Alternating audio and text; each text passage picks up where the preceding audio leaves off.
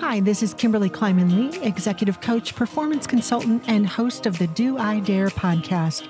If you're a leader who wants to inspire, empower, and raise the leadership bar, then you have come to the right place, my friend. Here you will get access to powerful yet practical solutions that elevate your performance and dissolve roadblocks. Do you dare to lead in a way that moves the needle and scales the impact? Then let's do it. Hello, everyone, and welcome back to the Do I Dare podcast. I'm Kimberly Kleiman Lee, your host. We have been busy. I don't know about you all, but boy, work is sure back and with a vengeance, which is all good on our end, at least. But my friends in supply chain are sure having a difficult time. I've been entertaining quite a few calls from old friends and former colleagues, each trying to figure out this leadership stuff, especially those who are still in crisis mode. Don't forget, we are still in the midst of a bit of a pandemic. They're trying to figure this out either for themselves as they take on new roles or for their new company. And I love the conversations. Many of them have moved on to big leadership roles in new companies where the concept of leadership might be maybe vaguely familiar to their new employees, perhaps not very well defined, or perhaps solely dependent on technical ability, where the folks who do are the folks who lead. And sometimes that works out and sometimes it does not. What we end up discussing, though, is not leadership, but culture. And a good leadership curriculum can't possibly replace a vague or challenging culture. So based on the volume of all of these calls and conversations, I thought I'd make culture, company culture, the topic of today's podcast. To this day, I am most often asked about GE's culture. Like many large, global, long-tenured companies, GE had and still has a strong culture and quite a few subcultures as well, if I'm honest. I've spent the last several years reading, studying, and exploring key concepts and components about culture and worked that into a service we now call the Culture Edit. It's one of our most popular consulting services, and I'd be happy to unpack portions of that to you if it serves you and where you're at in your career. I bet you've heard these phrases. Culture eats strategy for breakfast. That one's by Peter Drucker, pretty famous leadership theorist. Or culture is the behavior you reward and punish by Jocelyn Goldfein.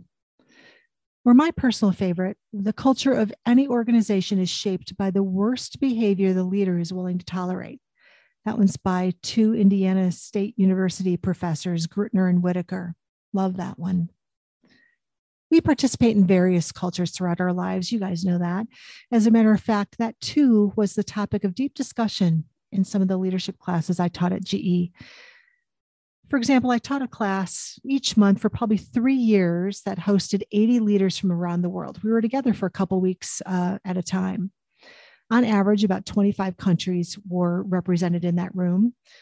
And also in that room were various experiences, education levels, sometimes 5 generations of employees, some who grew up in legacy GE and others who were acquired through exciting new business ventures. It was human systems at its most complicated for sure. And the question I would almost always pose to the class at the very beginning of our journey was, knowing that we all come from various backgrounds, having had various experiences and practiced various customs and norms, which culture will win, so to speak, when we're together? Which culture determines the behaviors that we choose? Do we need to build a new culture within that class environment for those 2 weeks? And if so, what might they want that to be? Giving them permission to create an environment that works for them. That is what culture is all about. So many companies, especially globally based companies, face this dilemma, and their employees try to perform amidst all of that confusion. If you're a part of a global company, I bet you've come across a situation where just going to greet somebody is a bit of a gymnastics exercise. Is it one kiss on a cheek, two kisses on the cheek, three in some cultures? Is it a handshake? Is it a bow? What do you say? How do you respond, et cetera, et cetera? Just those simple cultural norms and practices can cause people to pause before they engage in a relationship. And then you pile on all the other complexities that work cultures bring. And again, sometimes it's really difficult to know what to do, how to behave, and when you're actually meeting expectations. So before we go any further, I thought it might be worth getting a few definitions out of the way. I, being the good sociology major that I am, never thought I'd ever use my major for anything. And now it's the core of how I spend my time every day. From a sociology perspective, sociology understands culture as the languages, customs, beliefs, rules, arts, knowledge, collective identities, and memories developed by members of all social groups that make their environment, their social environment, meaningful. It's how, again, people make meaning of if something is healthy, not healthy, good, bad, comfortable, uncomfortable, et cetera, et cetera. To translate that into the work environment, culture is simply the shared values, belief systems, attitudes, and the set of assumptions that people in a workplace share. They leverage these things to get work done. It's kind of the bumpers, if you will, or the framework by which behavior is tolerated, encouraged, and rewarded. Culture is a particular way of life, of work life. For those of you who have recently changed jobs, and according to several different labor statistics, that's about 40% of us, you will find that the culture you left is not the same as the culture you're joining. And in many cases, that's a welcome change. Now, there are lots of things that create culture among humans. Some of those things are foundational in nature, non-negotiable, and have been around for years. Other contributing factors to culture change often. As you think about culture, be clear on what you want to be foundational or what you know to be foundational about your company, things that absolutely won't change, and be flexible on the elements that you want to evolve or that perhaps need to evolve for a number of reasons. I have a visual on how I break this down for my clients. You're welcome to it, of course, at KimberlyKleimanLee.com/culture. That's KimberlyKleimanlee.com/culture. I'll also put that in the show notes for you, of course. For example, your enterprise values will rarely change. Oftentimes they're based on the founder's understanding of why they even wanted to start the business in the first place. I met with Google founders a few years back, Eric Schmidt and Jonathan Rosenberg, who wrote the book, How Google Works. It was a fascinating conversation. I actually had them hold a dialogue with some of our senior leaders on a program. I assumed, of course, they had penned the book to help outsiders like us understand what makes them tick. But their response to our questions about why they wrote the book was really quite fascinating. They said they wrote the book for new Googlers. Those, of course, are Google employees. Their meteoric rise and incredible growth were a threat to their culture of origin. And they knew that they had to change and evolve as their company headed toward 100,000 employees, which, by the way, they had an equal number of consultants working there. But there were certain things, certain values and behaviors and passions and drives that they didn't want to compromise on. And this book was their attempt to plead to those new employees to hold those things sacred. Again, I thought it was a fascinating way to try to preserve culture. As you explore this model or framework, you'll see that there are contributing factors to culture that will need to change in order to accommodate changes in a market or global impacts like a pandemic, or maybe the leaders of your organization change, or you want to evolve to become perhaps more digital, thus requiring a new skill set, both technical and mindset. When I'm asked to work with companies on their culture, often I see an over-engineering of these items with the hopes of attaining their aspirational culture faster. Humans can adapt, but not that quickly, and more importantly, not under the complex conditions that they face in a corporate environment today. The world around us is evolving at an incredible pace. That said, the human brain, specifically the basal ganglia, still operates the way it has for centuries. The basal ganglia is considered the habit brain, and it's responsible for things like emotions, pattern recognition, and the ability to evolve behavior. The prefrontal cortex, on the other hand, is responsible for making decisions. So if you want better outcomes or different behaviors, you really do have to help your humans focus on developing specific habits over time or conditioning new behavior over time. For those of you who really get into this kind of stuff, I'm going to recommend some of my favorite books on habit. There's The Power of Habit, Atomic Habits, that book's all the rage right now, and Mini Habits, which I really like. It's this whole concept Scott Halford shares around start small, start now. So all of that said was really the birth of the Culture Edit consulting product for us. You see, your aspirational culture and your actual culture might very well be in conflict with one another. So many of us well-meaning HR folks over-engineer initiatives, movements, and PowerPoints with the hopes of expediting the journey to achieving that ideal culture. And once upon a time, I put myself in that category of an over-engineer, well-meaning corporate folk, again, trying to descend upon the masses and impact behavior. So let's see if this rings a bell for you. Let's say your organization has just launched 5 company values and 10 leader behaviors sliced by level within your organization, like individual contributor, manager, senior manager, executive leader, and so forth. And they've also added great detail by demonstrated and expected expertise. For example, does not meet, meets, exceeds expectations, and so forth. Now, if I do the back of the napkin math on this one, your organization is trying to introduce, evaluate, evolve, and therefore manage 180 criterion for how people behave at your company. We all work for companies with these well-meaning efforts, but we rarely have the ability, the infrastructure to manage that. So again, to just go on with this little story, let's say to support all of that great new work, which probably took 9 months in a task force of 12 to complete, if we're honest, you now have access to a custom assessment, learning and development interventions, and a performance rating structure that's to be used during annual performance review time. Candidly, very few organizations have, as I mentioned before, the infrastructure needed to support all of the values and behaviors we want to build in our employee community. Many organizations haven't even yet invested in their management population, and therefore these behaviors and values aren't even explained or coached or sometimes even modeled. Therefore, you get a culture by default as opposed to a culture by design. It happens all the time. Many of us, therefore, require a culture edit. We need to reduce the excess, eliminate the noise, and to design the cultures with shorter term precision.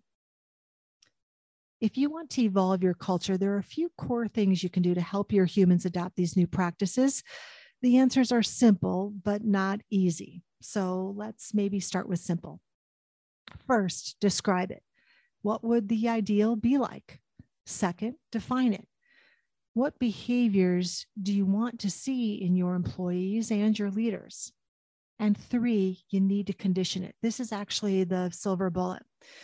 What practices, assessments, training, feedback mechanisms, and rewards will you put in place to ensure you get it? I've had a few conversations with clients over the years where they'll ask, what's the ROI on this class that we're putting our folks through? Well, the class is nothing more than just a class. It's exposure to knowledge and information and education. The ROI actually comes from the implementation, the practice, the application of the behaviors and skills learned.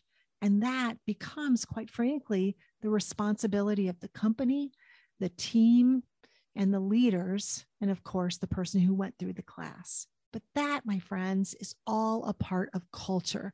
Do you expect people to practice and to condition their skills in such a way as to move the needle forward?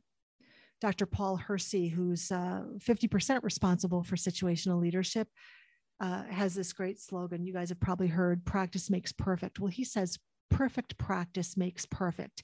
It means practice under the guise of mentorship and coaching and feedback and systems and that sort of thing is what really gets you to be skilled at something. And I couldn't agree more.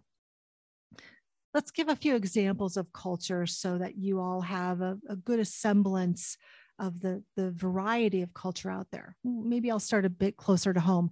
I live just outside of Milwaukee, Wisconsin in the States. It's considered to be in the Midwest portion of the country. Now, the Midwest itself has a very distinct culture, as does the southern part of my country. The East and West coasts, of course, have their own cultures. Our football team is called the Green Bay Packers. The Packers, for this particular team, have a culture all of their own by how they dress and how they paint their face and the chants and cheers that they yell, the songs that they sing, and even some of the rituals that they participate in throughout the season, the football season. There's even a custom that when there's a huge snowfall, Packer fans will actually pay to shovel snow in the stadium on behalf of the stadium commissioner. So again, pretty amazing fandom when you think about commitment to that culture. Harley Davidson, also just down the road from me, famous motorcycle company, has such an amazing and tight culture of customers, clients, and employees that they actually have the company tattoo emblazoned on their skin to show their commitment to the culture. And they have all sorts of ways to demonstrate their love of that company through cultural practices and celebrations and so forth. Lowe's has a slogan, "We're like family." And according to the literature and folks who work for the Lowe's company, they indeed think that that is how they would define their culture. The Ritz-Carlton, another one in the entertainment industry, says, "We are ladies and gentlemen serving ladies and gentlemen." And that is indeed the culture that they practice and they unpack for their customers. Zoom has a happiness crew. And as you can imagine, they go around spreading happiness through various practices and celebrations at periodic times throughout their annual cycle. Patagonia says, "We're in the business to save the planet." Isn't that something? They're a clothing and outdoor type retail outfit, but they're in the business to save the planet. And they were actually one of the first companies globally to close all their stores and mandate vaccinations and pay their employees during the shutdown. Pretty incredible. Intuit has a culture all of their own. They coined the phrase intrapreneur. They have a whole program called D for D, Design for Delight, and they use that both internally and externally. They pride themselves on deep customer empathy. They use phrases like go broad to go narrow, rapid experimentation with customers, that sort of thing. Speaking of experimentation, I'm a huge fan of IDEO. It's a great marketing and PR firm. I'm probably not even giving their definition the due it's deserved. But in this case, they have a book called The Little Book of IDEO. You can actually Google it and see some examples or some pictures of it. That little book preserves their culture for every new employee that comes through their doors. And this is the way that they, in essence, get people acclimated and oriented to the culture and have people bring the culture to life as they adopt new practices and protocols within their business. They state their details as a reflection of where they've been, where they're going, and the values that drive their journey. That's what the authors had intended for this particular book. In the book, you'll see things like learn from failure or make another person successful. Talk less, do more, embrace ambiguity. These are all, again, cultural tenets that they hold near and dear, and they've been this way for decades. They allow outsiders to have a peek. I took another class to IDEO to not only look at their culture, but look at the way in which they work independently and together, the processes and, again, practices they have that make them so productive and so well known in their industry. I'll put a couple links to each of these resources in the show notes for those of you who want to investigate more. Of course, there are companies whose cultures aren't so positive, whose employment brand is overshadowed by maybe difficult work environments or perpetuated even by their leadership. I won't spend time on those examples today, but of course, just ask a couple friends, family members, or neighbors over the holidays, and you will get an earful about the culture that they work in. Instead, let's focus on the impact culture has on employee engagement, which is really what this is all about. There's some amazing stuff coming out in the news right now. I have a whole podcast dedicated to part of it, but most recently, there's something called employment ghosting that has been written about a couple times, and it's where folks will say they're showing up for an interview and not show up at all.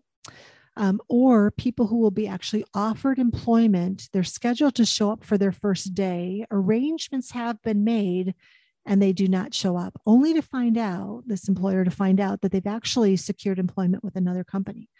Again, amazing tables being turned between the employer and the employee power differential. Many of you, I'm sure, have fallen victim to employers doing that to potential candidates, where you've interviewed, gone all the way through, only to be ghosted, not to be hearing anything from that employer. And then when you reach out, you find out that they've filled the position with a different candidate. Again, the power differential has been just a fascinating sociological study about the world of work. So if we think about employee engagement, let's study it from a number of angles.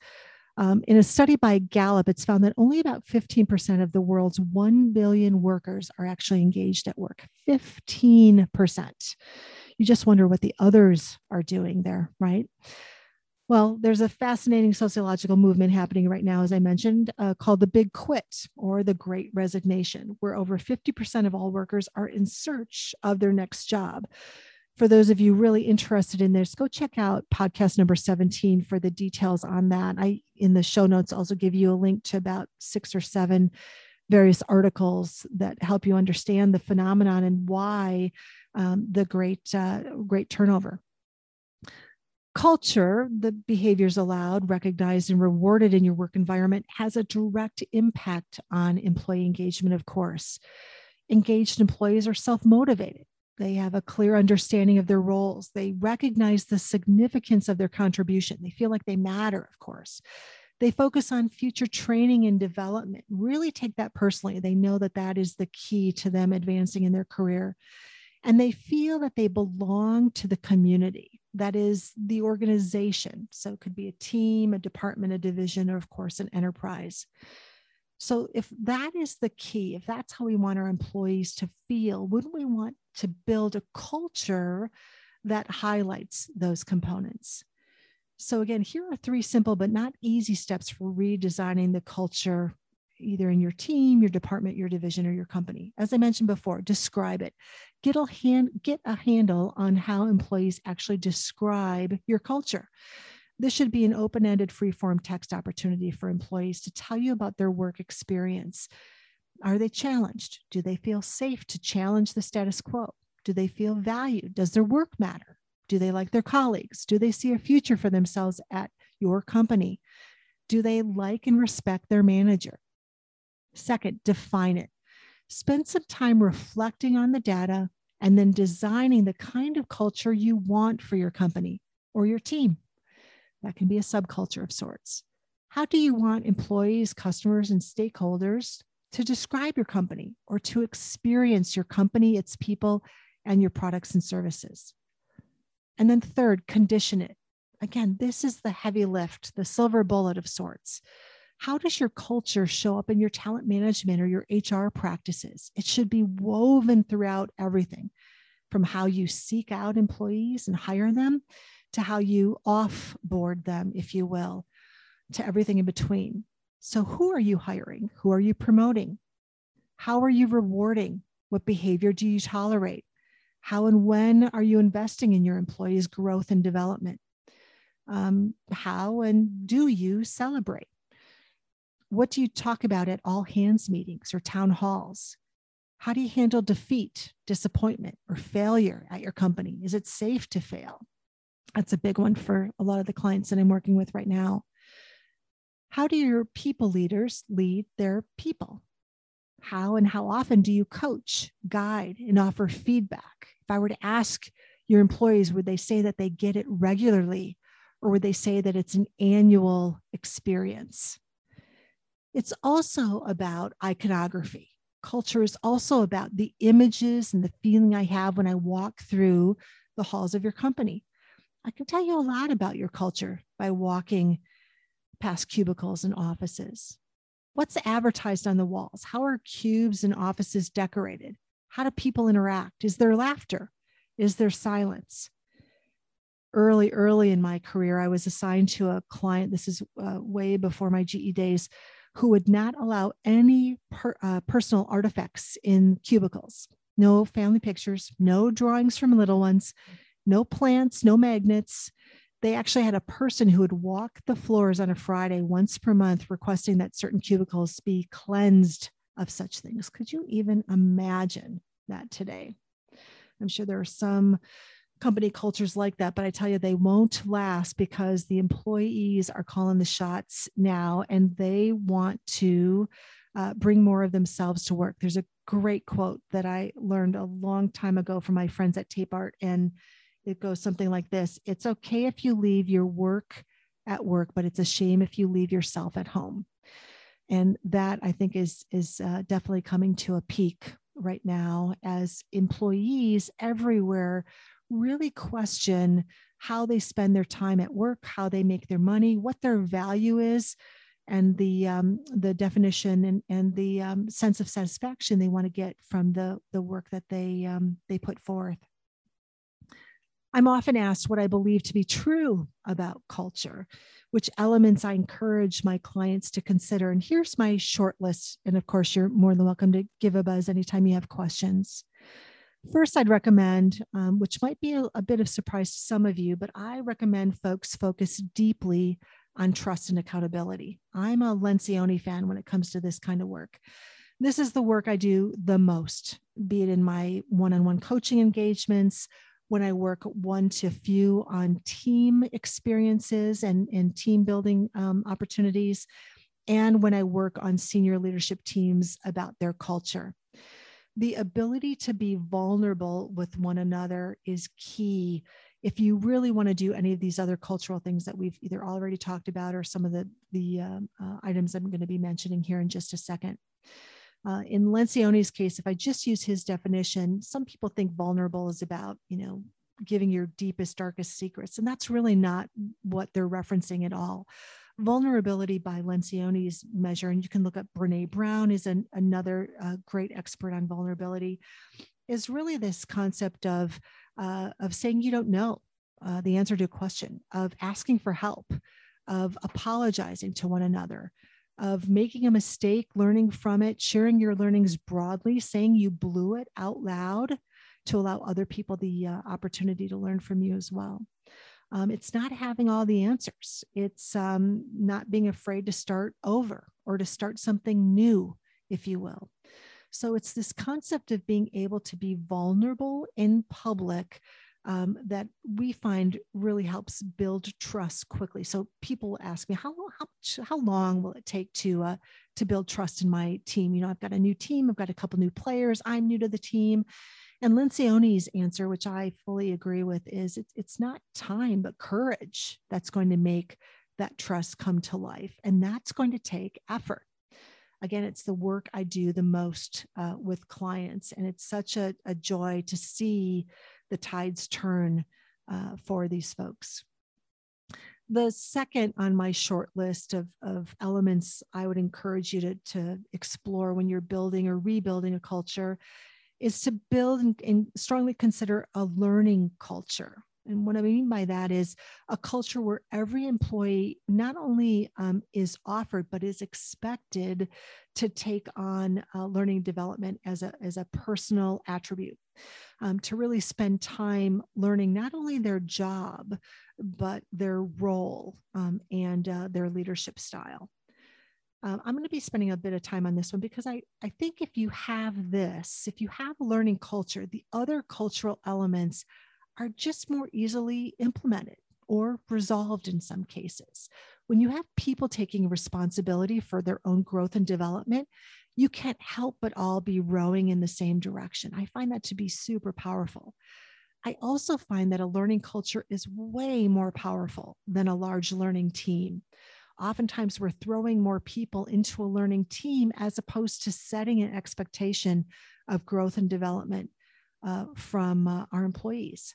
Let's be honest, learning has been democratized and commoditized over time. Everybody's got access to learning. The Maasai youngins that I worked with, and I was working with in Kenya and in Tanzania, had access to education on their flip phone, for goodness sakes. So certainly those of us in much more sophisticated environments can access what we need for a pretty nominal cost. So although everybody has access to learning, not everyone is required to or rewarded for taking advantage of that access. And that's in essence what a learning culture does. So research is showing that technical skills now have a shelf life of between 4 and 7 years. If that does not scare you, it absolutely should, because many of us have made a living based on our technical knowledge, based on knowing what button to push, what paper to pass, what algorithm to run, what decision to make, et cetera, et cetera. So if technical skills have such a short lifespan, you now need to ask yourself, what next? And that is, you need to be constantly learning what's next to be able to evolve with that new timeline. Specifically, no matter what the technical skill is, you need to be able to apply leadership skills to that. So let's take a moment just to talk about that and unpack that. Things like the ability to scale leadership, to make sure that all of the people around you, below you, above you can rise to the occasion when necessary.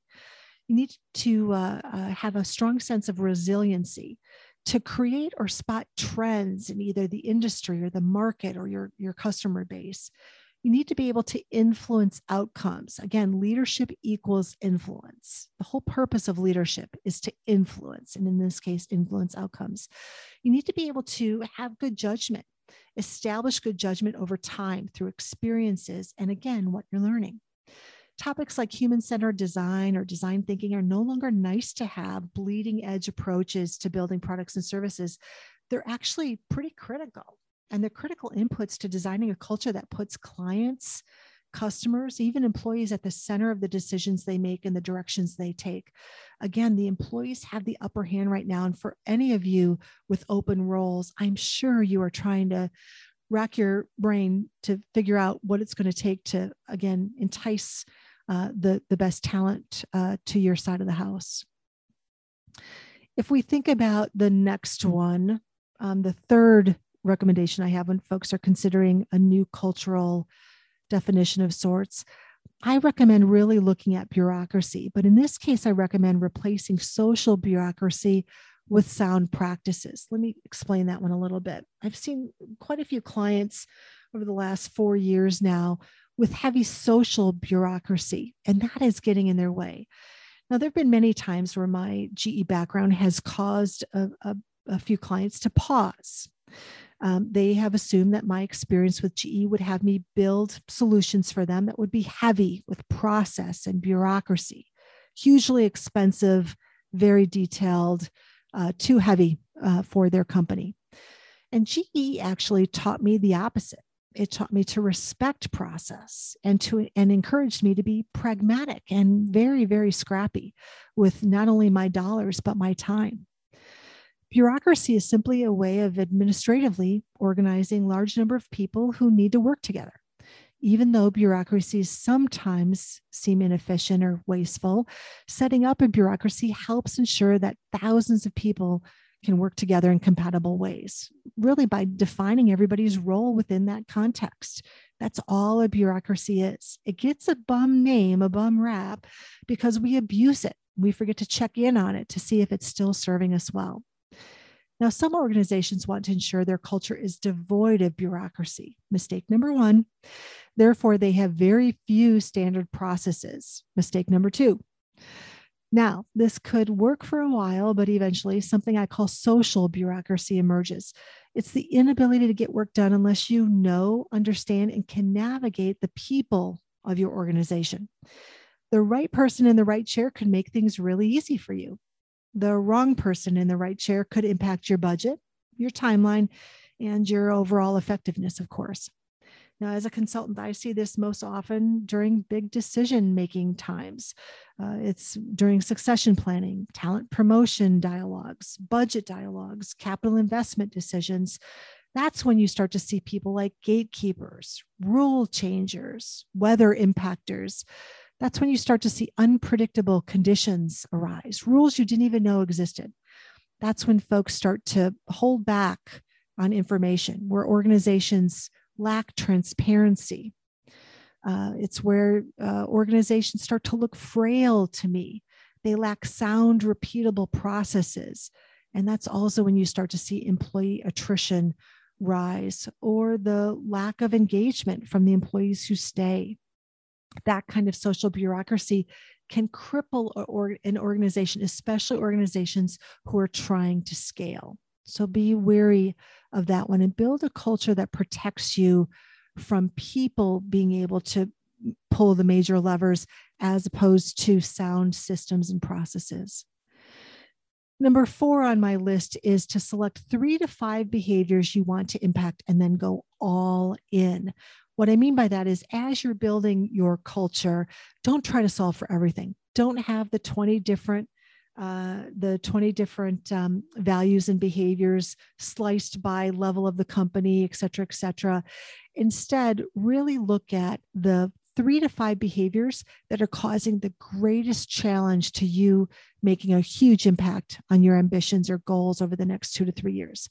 So what 3 to 5 behaviors are getting in the way of 80% of your goals? Think of it that way. Evolve them as needed.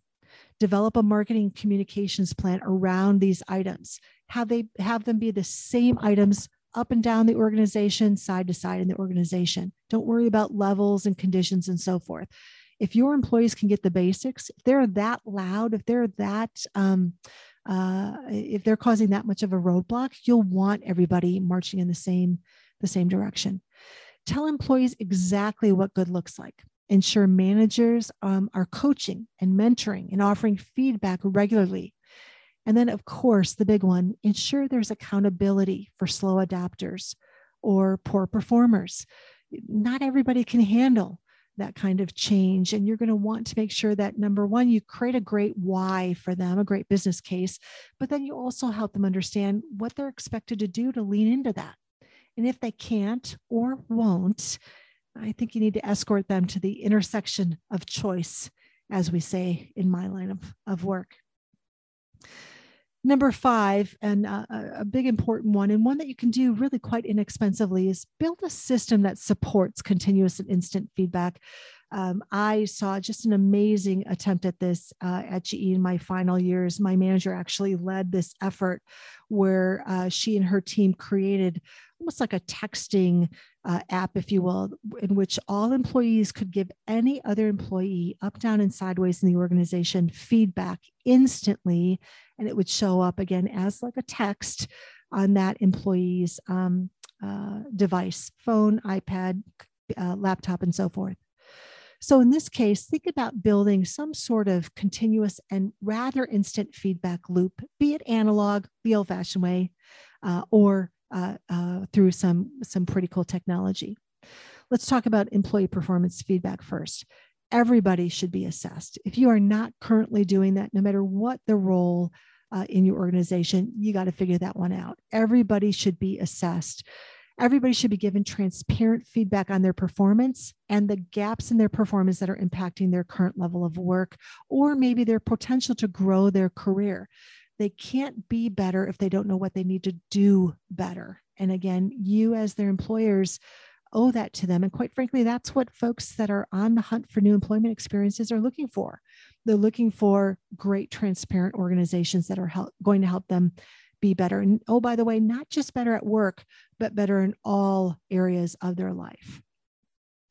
Everyone should be on a development plan of sorts. 1 to 3 behaviors or skills agreed upon by their manager that they will commit to develop over the next 12 months. Again, it's this whole continuous learning kind of thing that you will want them to fully buy into. And then rinse and repeat. Give assessments, give feedback on progress, make sure people know where they stand.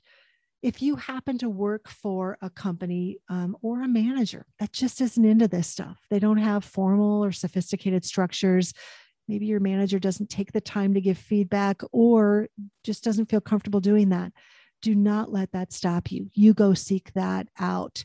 So let's talk about how you can potentially sense that. If you want the feedback, I would ask for it in as a simple email, for example.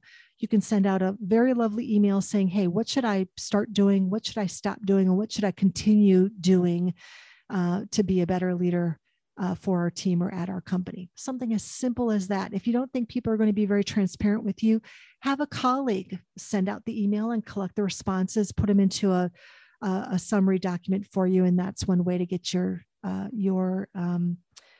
feedback and your insights from your peer group.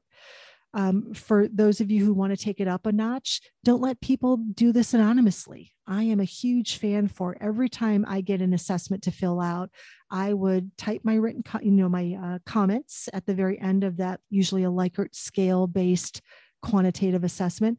And I would put my name next to the comment because I want them to know who wrote it.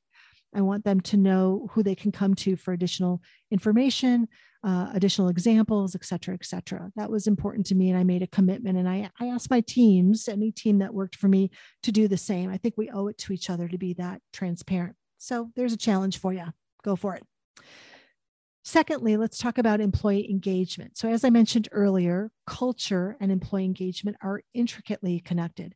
Your ability to offer insights on how employees are performing and contributing to your culture is critical. Equally important, though, is your ability to understand how the work culture and climate impacts your employees' willingness to stay engaged in working for you. So many organizations take things like pulse checks through annual engagement surveys.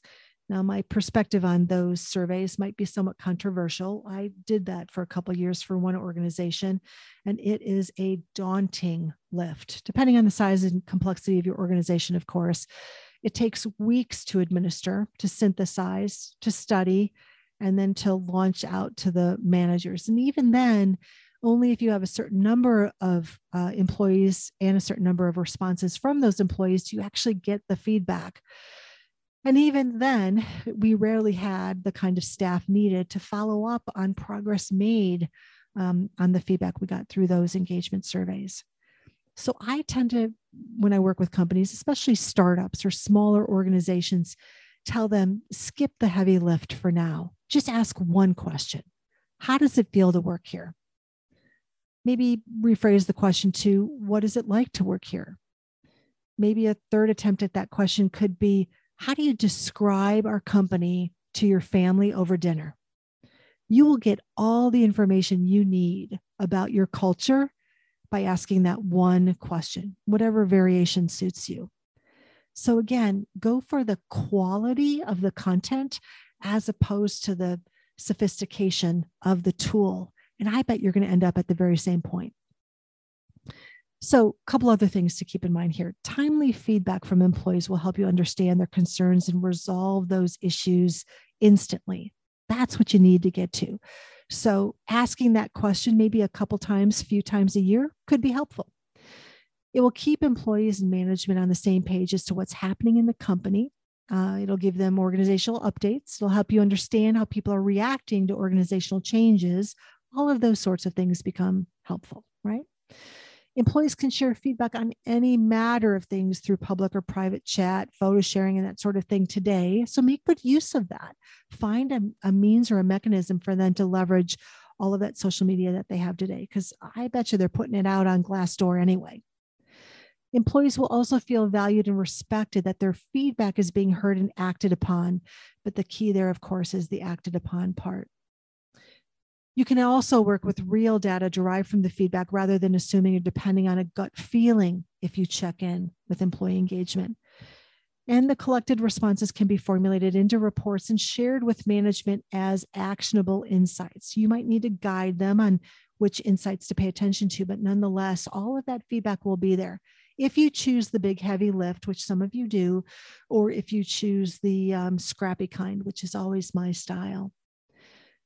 You might want to investigate tools like Lattice or Tiny Pulse or Kazoo. Those are 3 of my favorites. Those gather real-time anonymous employee feedback. They get to the root of issues and they give employee a voice. And most of them give an employee a voice instantly, which again, I love. For example, in a couple of those tools, you can actually shoot questions out to your employee population instantly, have them rate on a scale of 1 to 5. How was your workday today? How stressed are you today? How is your manager doing? Again, whatever question might be of interest to you, you can instantly have it pop up on their work laptop or desktop and get that feedback. You can also ask an open-ended question like, are you actively looking for a position outside of the company? Are you challenged in your work? When was the last time you invested in yourself and how can we help? So those sorts of things, again, give you an instant understanding of what's top of mind for your employees. I'd strongly recommend you take a peek at some of those tools, or again, do it the old scrappy way by just asking the question at the beginning of a team meeting, having everybody go around the room to share their feedback, and you take copious notes and then do better the next day. So in closing, there are so many things you can do around culture, but you've got to figure out what people think about it today. You've got to define the one you actually want, and then you've got to figure out ways to condition your employees to adopt those new behaviors and value sets. Culture justifies the response. That is just the way it is around here. So whenever somebody says that, you want to get to the bottom of that's just the way it is around here. Respect the role of trust and accountability in an organization. The role of trust and accountability is critical. If people don't trust one another, they aren't going to be vulnerable enough to open themselves up to feedback and coaching and change and doing things better through self-examination.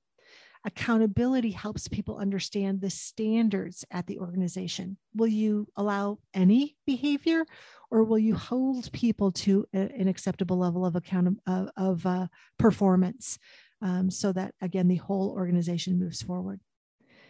Dedicate yourself to a learning culture. Ensure that every employee is constantly looking to better themselves, their peers, and the people around them by what they know and sharing what they've learned.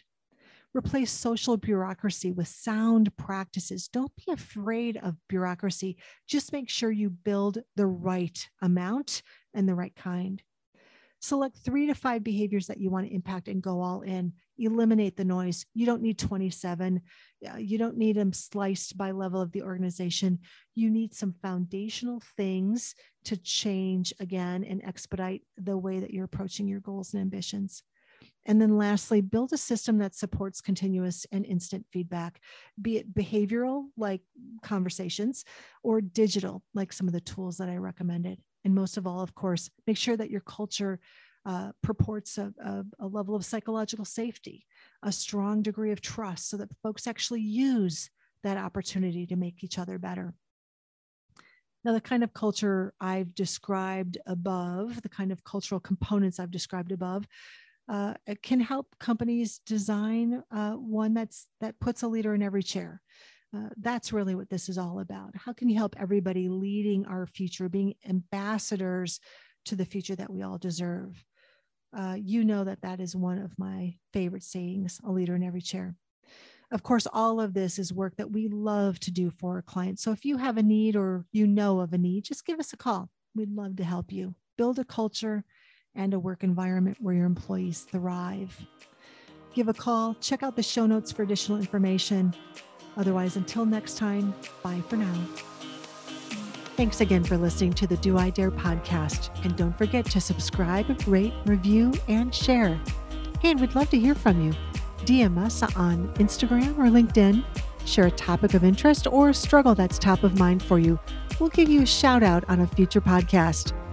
And for more information about Do I Dare and all things leadership, visit KimberlyKleimanLee.com, sign up for our weekly newsletter, and stay tuned for exclusive content access to the tools and resources you need to lead.